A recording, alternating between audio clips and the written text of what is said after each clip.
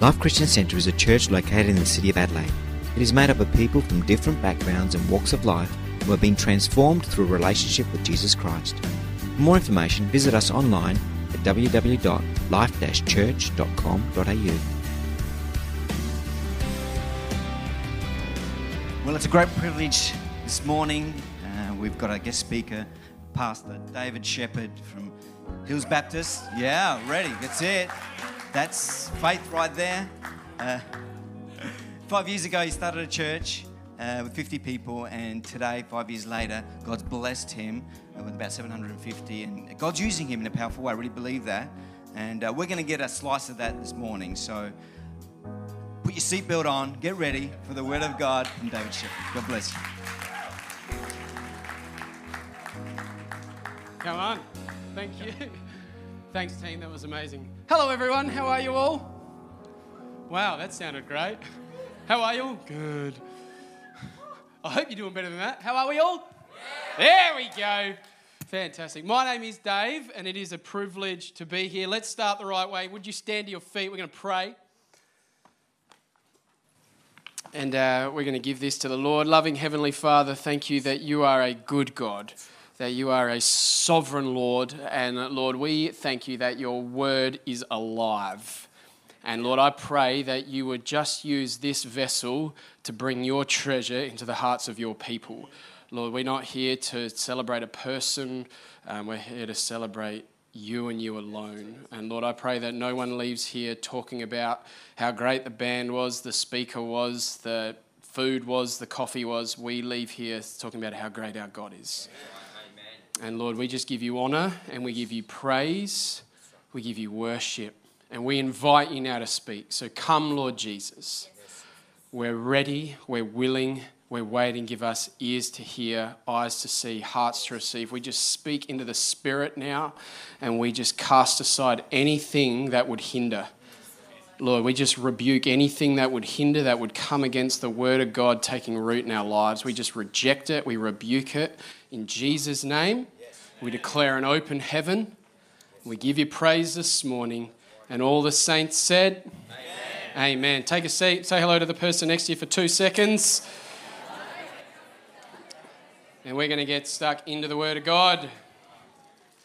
So, it's great to be here with you guys. My name is Dave. I was I almost said primary school. I was a high school teacher, teaching phys ed and Christian studies for 10 years, and felt the Lord just slowly calling us. My wife's here as well. I just honour her as well. She's a wonderful woman of God.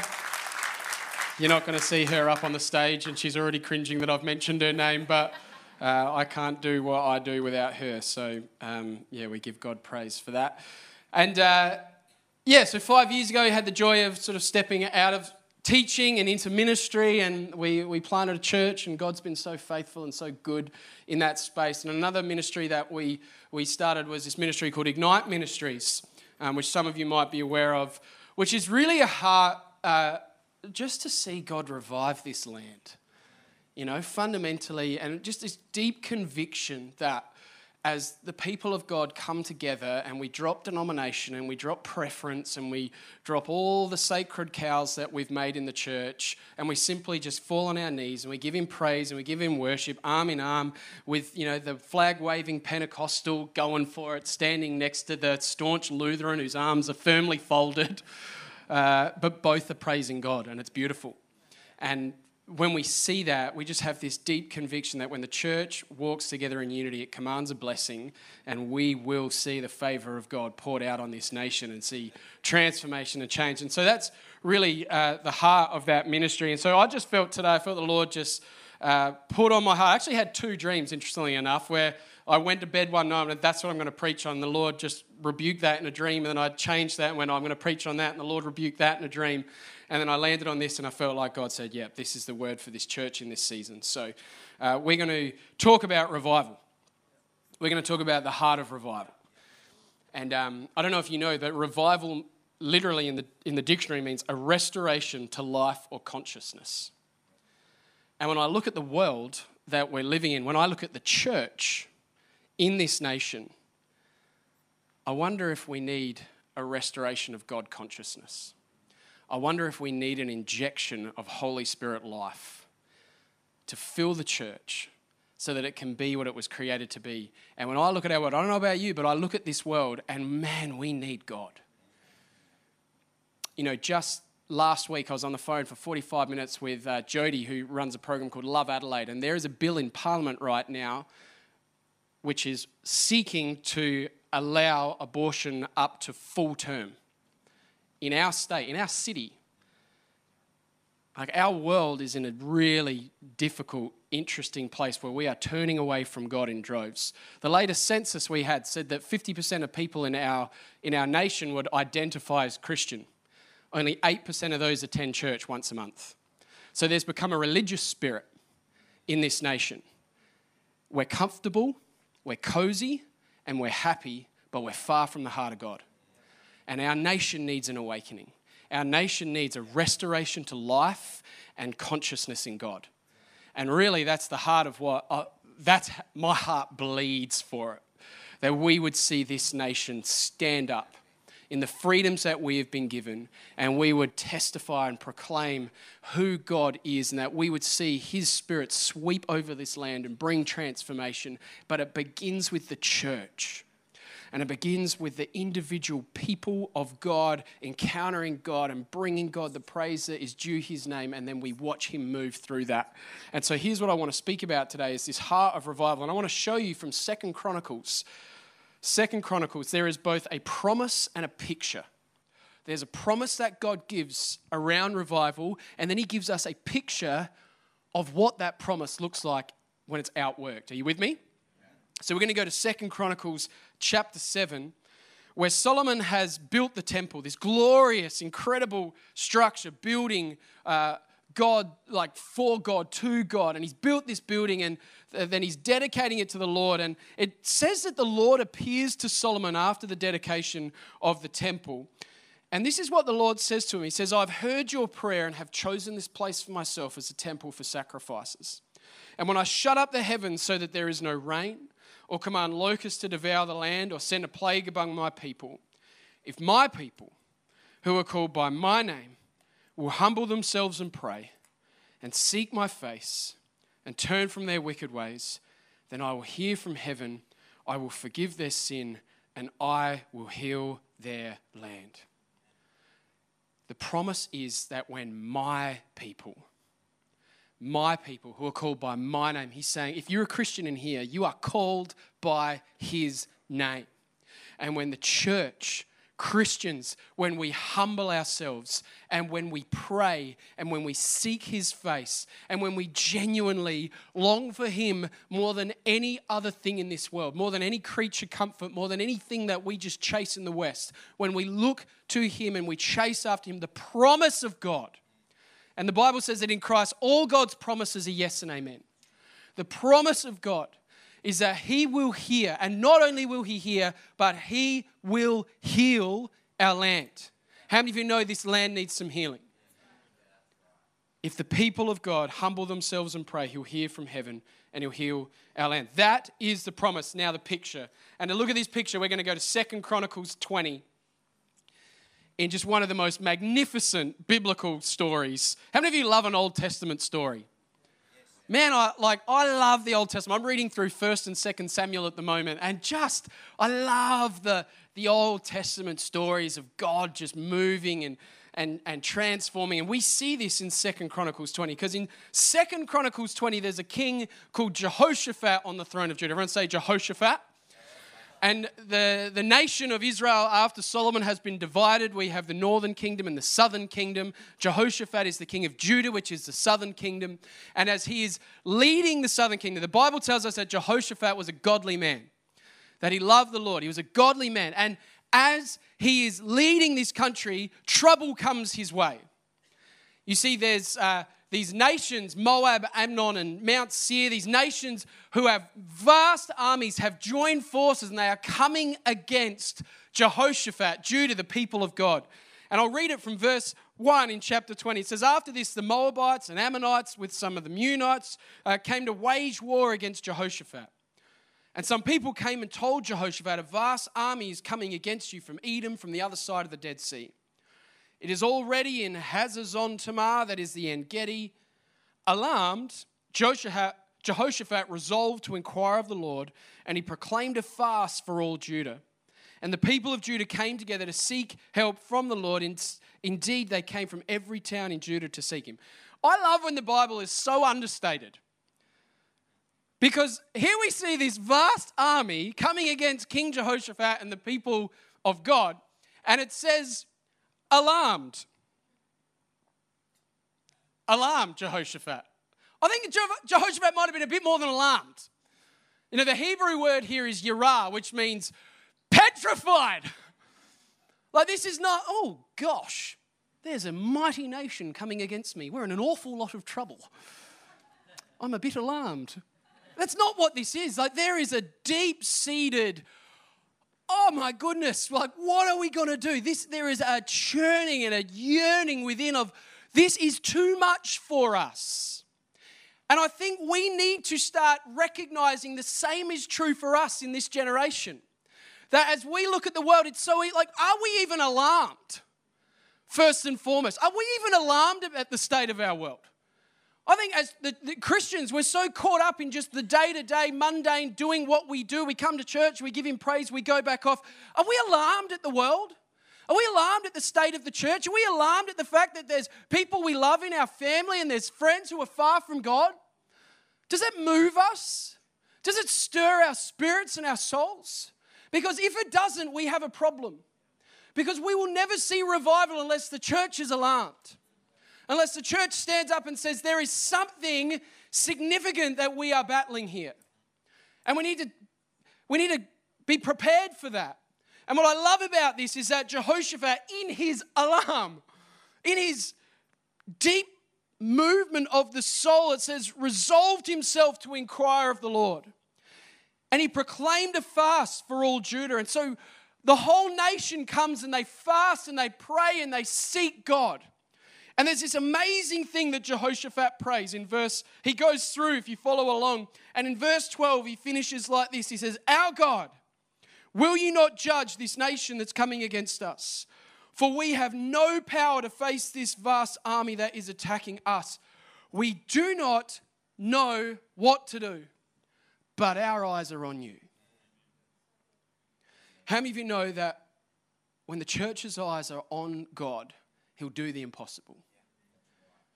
We need to recognize that actually sometimes it's an impossible situation. I can't change anyone's life. You can't change anyone's life. In and of our own strength, we cannot bring revival to this land.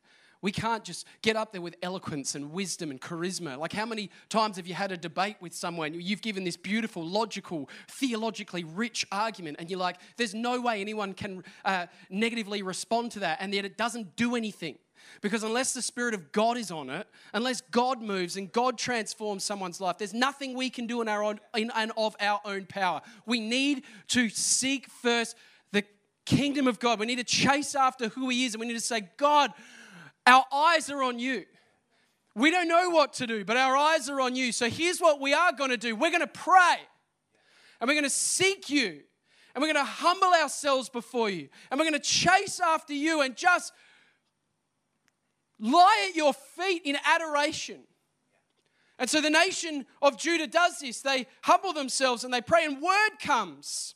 And I love this. It says, the word comes, listen, King Jehoshaphat and all who live in Judah and Jerusalem. This is what the Lord says to you. Do not be afraid or discouraged because of this vast army. For the battle is not yours, but God's. So tomorrow, march down against them. They'll be climbing up by the pass of Ziz, and you'll find them at the end of the gorge in the desert of Jeruel. You will not have to fight this battle. So take up your positions. Stand firm and see the deliverance of God. Do you notice anything in that? Anything weird? What a prophecy. You don't have to fight this battle. God's going to do it. The battle is the Lord's. We're like, hallelujah. Amen. The battle is the Lord's. Hallelujah. Fantastic. Praise God. And He says, so go. Take up your positions. I beg your pardon? You just said the battle's God's, but you're calling me to take up my position. And then He reminds me again, no, the Lord's going to bring a great victory. Yes, amen. So go. Take up your positions, stand firm, and then see the deliverance. This is crazy, and this is what we're called to do. God says, I'm the one who fights the battle. I'm the one who brings about transformation and change. I'm the one who brings revival in the land. But I want to use you. And I will do it when you, by faith, go out and advance against the enemy. When you don't just sit here inside the walls of Jerusalem. So often in the church, we come in our buildings and we give God praise, and we'll pray and we'll cry out to God and we'll do what Jehoshaphat and Judah did. But will we go? Will we go out and face the enemy and face the adversary? And will we take up our stand against the devil's schemes and stand firm in faith? Because it wasn't enough for Judah just to pray. They needed to pray. They needed to humble themselves. The church needed to get hungry for God, but they had to go. And it reminds me of when Jesus is commissioning the church and he says to Peter, hey, you're Peter, and on this rock, I'm going to build my church. And guess what, Peter? The gates of hell are not going to prevail against you. Interestingly, it says gates. Have you ever thought about that? Because a gate is a defensive weapon. When was the last time you went for a run or a walk, you're just cruising along the footpath and a gate just jumped out by itself and smacked you and you're like, jeepers, where did that come from? Has that ever happened to anyone? No, because gates are not offensive weapons. Gates don't advance. Gates hold firm a position. Friends, hear this. It says the gates of hell will not prevail against the kingdom of God. That means the church is supposed to advance against the kingdom of darkness. So often I think the church is cowering in a corner, being like, Jesus, protect me, please. Protect me, Holy Spirit. Protect me, Lord. Just keep me safe. When was that ever prayed in the early church? Never. It was, Lord, give us boldness. Give us boldness when the enemy would come against us. We're not supposed to cower in the corner. Yes, it's an intimidating gate at times, but we're called to know that's what it is. It's a gate.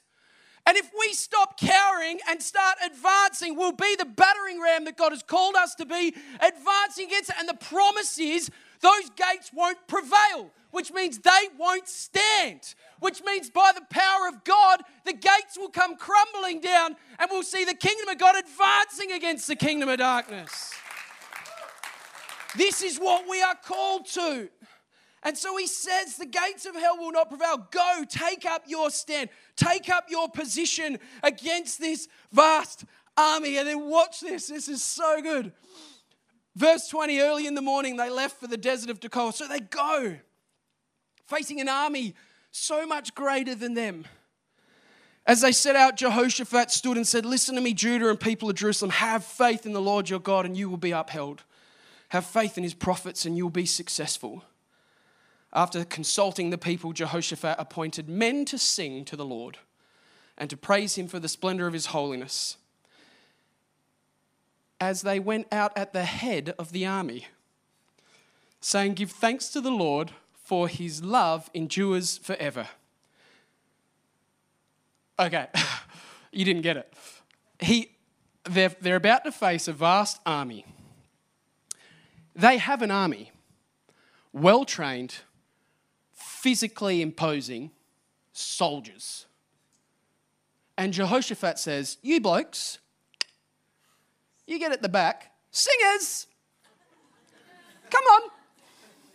I want you to come and lead the army. You're going to be on the front line.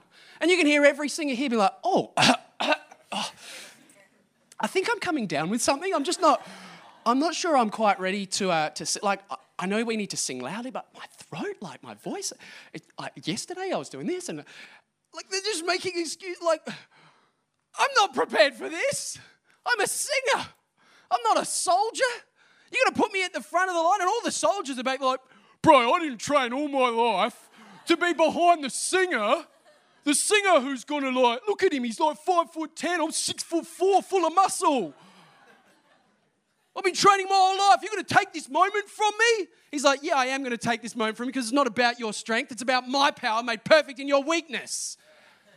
And so the singers go out the singers, and watch this, the singers, full of faith and confidence, may be trembling as well, because that's okay. And they stand there, and it says, as they began to sing and praise, the Lord set ambush against the men of Ammon and Moab and Mount Seir who were invading Judah, and they were defeated. As the singers took up their praise, as the singers took up their song, as the singers of Judah declared the mighty praises of God, could you imagine how foolish they looked? All this army standing in front of them, the singers come forward. Oh, sing to the God of the ages. And all of a sudden, this army just turns on each other. They're like, what? And this army starts destroying each other, and they're like, sing to the God of the ages. And they start belting this thing, and then the army starts fighting, and then they're like, what the heck is God doing in this place? And the army completely destroys each other. And the Bible says they then spent 3 days collecting the plunder. 3 days. Collecting the plunder of what God had done. As they prayed, as they praised, they saw the power of God to bring about the plunder of the kingdom. When God's people humbled themselves and prayed, sought first his face, and then let out a powerful praise. But I want you to understand something. This praise isn't any kind of praise. You see, this praise is a sacrifice of praise. It's easy to praise God inside the walls of Jerusalem. When I have the big wall protecting me, when I'm comfortable and cozy, when my life is going well, it's easy to give God a shout of praise. It's a very different thing to exit the protection and the comfort of the walls, to stand in the presence of my enemy and to still shout praise. And there's a word for the church. There's a word for the church right here that we need to learn to bring a sacrifice of praise, because it's the sacrifice of praise that contains the power of God for transformation. When the church picks up the sacrifice of praise, when it prays and it praises, that's when revival seeds are sown. And I want you to see something in Hebrews chapter 13, verse 15. Why is this praise powerful? Why is it that the praise brings about victory? What is it about this praise? And in Hebrews 13:15, the author shows us something. He says, therefore, through Jesus, therefore, let us continually offer to God a sacrifice. Everyone say sacrifice of praise. The fruit of lips that openly profess his name. Praise is a fruit. Where does fruit come from? A tree. Where does a tree come from? A seed. Praise is therefore the product of a seed. What is the seed? The seed, the Bible tells us this, the word of God is seed. When the word of God gets into us, when we hear the word of God and it takes root, it says that faith comes by hearing and hearing the word of God. When the word of God takes root and it germinates and it throws down its roots and it starts to sprout faith, faith, when it is mature, will bring forth fruit, and that fruit will be praise. You cannot have genuine, authentic, true faith that has gone through some stuff and is still there without praise. If we don't have praise, we don't have faith, because praise is the fruit of faith. And I want you to catch this, because when we praise, what do we know about, if praise is the fruit of lips that openly confess his name, what happens when you cut fruit in half? What is inside of the fruit? More seed. And we just said that the seed is the word of God. What do we know about the word of God? We know that the word of God is alive and active, and it's sharper than a two-edged sword. We know that we're supposed to take up the sword of the Spirit, which is the word of God. And so I want you to understand something, is that when we begin to praise, despite my predicament, when I begin to lift up a sacrifice of praise, that praise has power, because that praise comes from seed, and that seed is a sword. And that sword is alive and active, and it's sharper than any other sword. And there's something about praise which begins to swing the sword of the Spirit unlike any other action we can do as the church. There's power when the people of God learn to praise God despite their predicament. Because when the people in your lives who don't know the Lord see you giving praise in your prosperity, they're like, good on you. But when they see you giving praise from the middle of a prison, when they see you giving praise in your poverty, then there's something about that cuts to dividing soul and spirit. There's something about that praise which transforms and changes people. That's our weapon. That's the weapon the church carries. Prayer and praise, a sacrifice of praise. Would we be a people who learn, instead of lamenting all the time, when things don't go my way, I get bad news, praise Jesus. I don't know what's going on, but my eyes are on you. Let's follow Jehoshaphat's lead. I don't know what to do in this situation. When cancer comes, when crisis comes, when poverty comes, when my business is struggling, when my relationships are struggling, when everything's falling down around me, can we pick up praise? Because as we pick up praise, we start to swing the sword, and God will do immeasurably, abundantly more than we hope or imagine as we learn to pick up praise.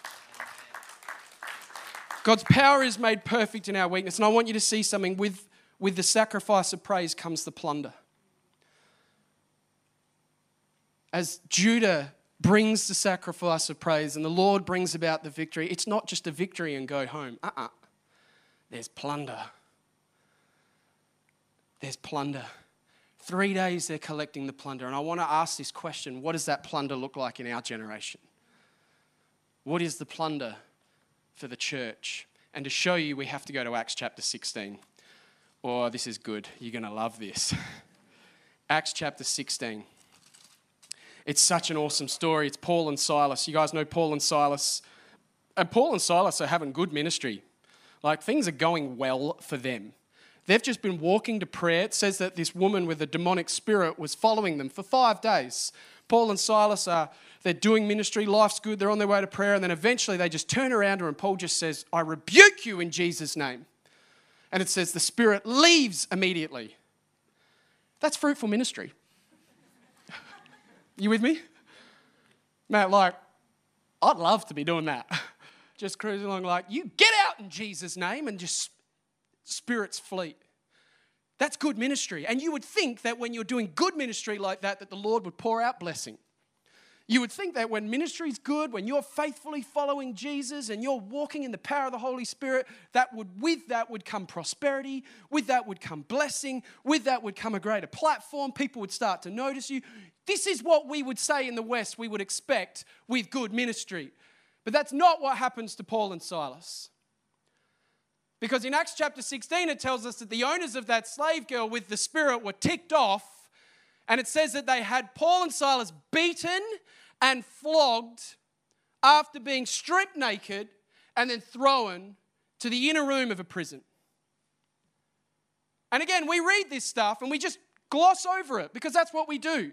We've heard the story before. Oh yeah, they were beaten and flogged and went into a prison. Fantastic.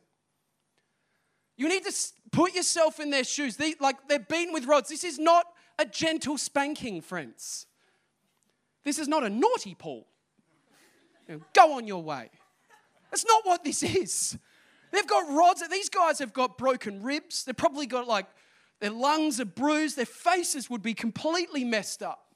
Broken jaw, broken cheek, blood would be pouring from their faces. They are in a really bad way. And then they're thrown into the inner room of a prison. Now, this isn't a prison like our church visits Mobilon Prison, does prison ministry. That's a pretty comfy prison. That's not what this is. Think the inner room of a dungeon. It's pitch black. It's freezing cold. It's stone. There's rats everywhere. It is filthy, disgusting place. And here they are, beaten, bloodied, bruised. And they're in the inner room of a prison. And in this moment, you have to recognize that the voice of the enemy is sitting on Paul's shoulders and it's saying, look at you. What good has your ministry done now? Where is your God in this place? I'm going to invite the band up.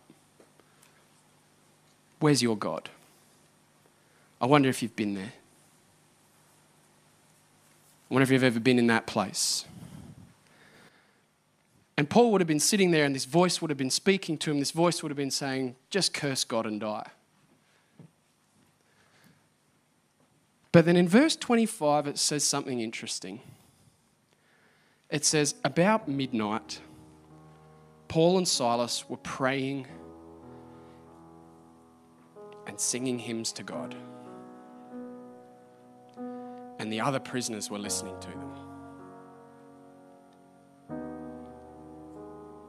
Man, to be a fly on the wall in that moment. Something inside of Paul, this seed that he had in the midst of everything he's going through, at midnight. I think that midnight's more than a time. I think that midnight's a place of mind.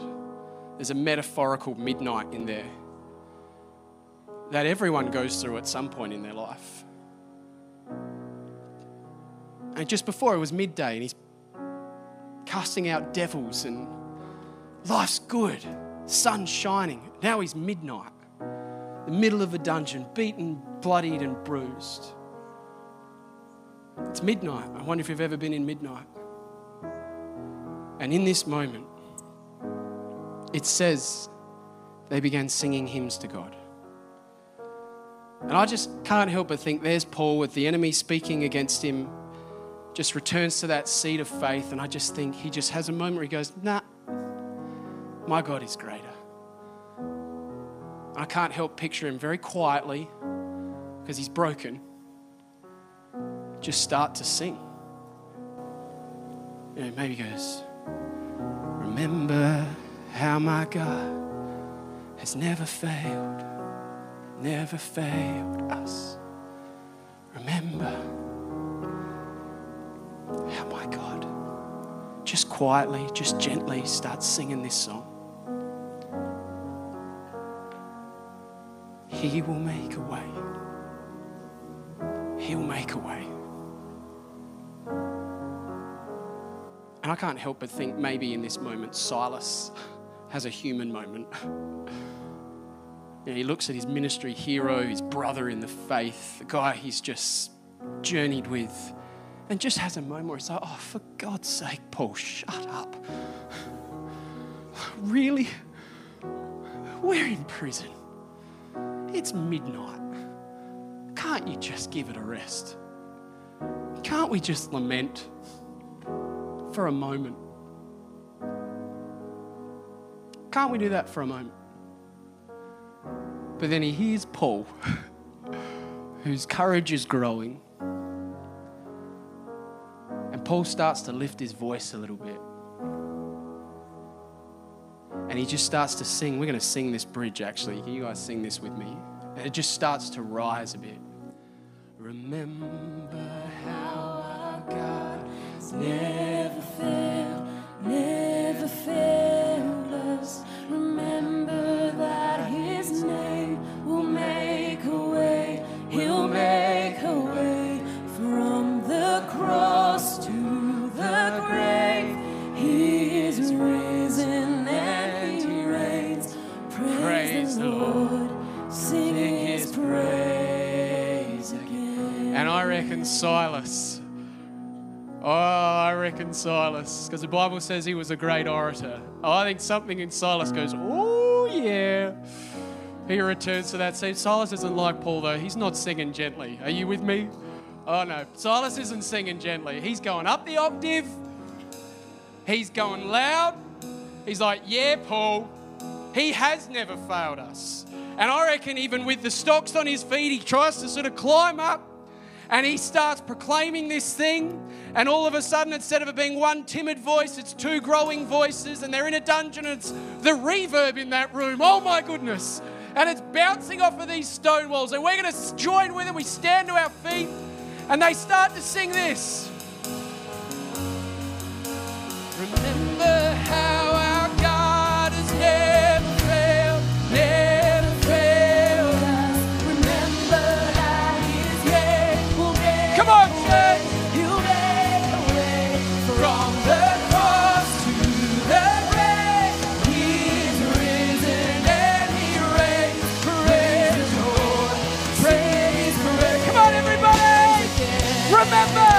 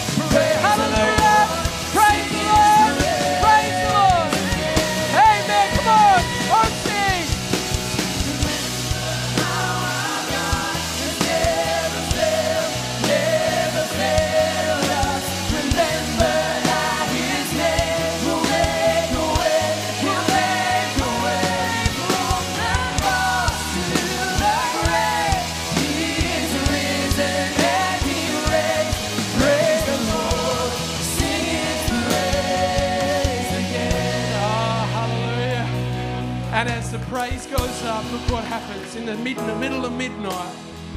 In the middle of midnight, when they're singing this song and the prisoners are listening to them, it says, suddenly there was such a violent earthquake that the foundations of the prison were shaken. At once, all the prison doors flew open and everyone's chains came loose. But that's not the miracle. That's not the plunder. Do you know what? There's going to be seasons in your life when you let out the sacrifice of praise and you see the miraculous breakthrough of God to loose your chains and open your prison doors. But that's not the purpose of your prison. Because Paul understood that God had allowed him to be in that place for a reason. He'd put him there for a purpose, and that purpose wasn't so that he could grunt and moan. It was because God had plunder in the midst of the prison. And so it says the jailer woke up, and when he saw the prison doors were open, he drew his sword, was about to kill himself because he thought they'd escaped. But Paul and Silas hadn't gone anywhere. They hadn't used that opportunity to escape. It says, don't harm yourself, we're all here. The jailer called for lights, rushed in, fell trembling before Paul and Silas, and he brought them out and said, sirs, what must I do to be saved? What must I do to be saved? They replied, believe in the Lord Jesus and you'll be saved, you and your whole household. And they spoke the word of God to him and the others in their house.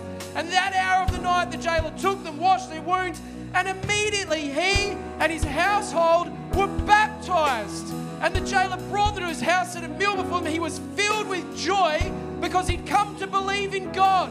He and his whole household. Friends, the plunder is souls. The plunder is people. When the people of God learn to pick up a sacrifice of praise, God may well break your chains. God may well loose your doors. And I'm praying he does. But he will bring about a sacrifice from your lips to bear fruit, which is the prosperity of eternity in people's lives. He will bring about the salvation of souls as you learn to bring a sacrifice of praise, because it's not about you, it's about him. It's not about your comfort, it's about his kingdom. He's in the kingdom building business and he's inviting us to participate in that. That we would learn to be a people who are so enamored, so overawed with him that in the middle of our midnight we would pick up our praise and we would see the deliverance of the Lord in the lives of the lost. He's in a kingdom building business. And I don't know what you're going through right now. I don't know what prison you may well be in, or maybe you're in the comfort of Jerusalem and you're like, hey, life's good. Well, you listen to the voice of God because he's going to call you out. And if he calls you out, you say, yes, Lord. Not by might, not by power, but by your Spirit. And if you're in your prison, if you're in your midnight moment right now, hear the word of the Lord.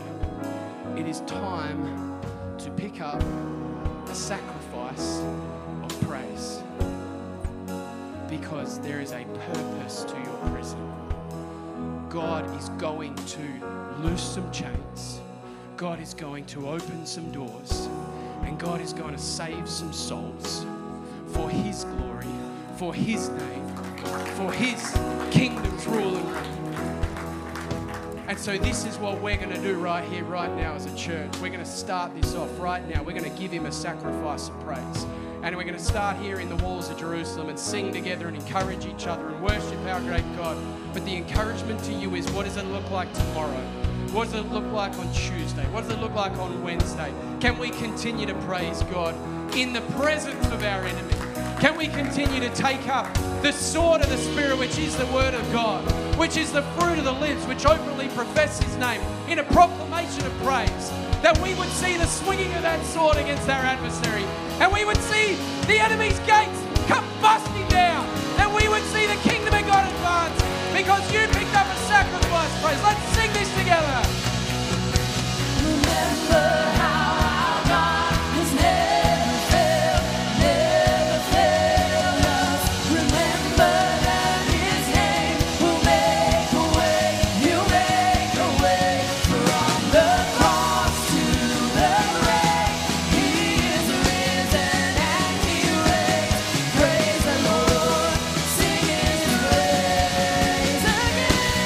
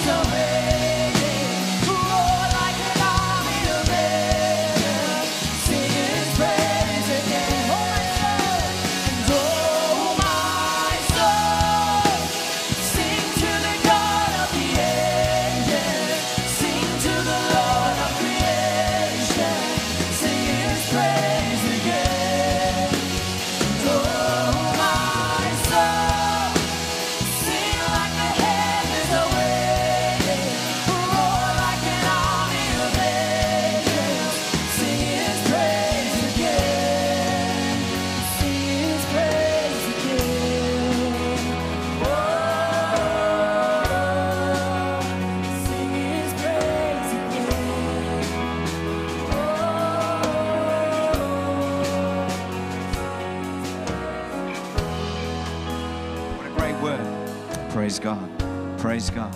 What a great word. Praise God. Praise God. Praise God. Praise God. Praise God. What a great word. My faith's been moved. Has your faith been moved? Yeah. You know, faith is action. And I think we need to go into action now. If God's called for revival, it starts with us, and we need to go out. And we need to have fruit on our lips. And wherever we go today, or wherever we go tomorrow, wherever we go, to school or to work or in our homes, we need to have fruit. We need to have the praise of the Lord on our lips. Let that be. Let it be our challenge this week and from this day onwards to always have, in whatever circumstance, the praise of the Lord on our lips. Let's do that. Let's do that in Jesus' name. The Lord bless you. Have a great week. And we'll see you next week. God bless you.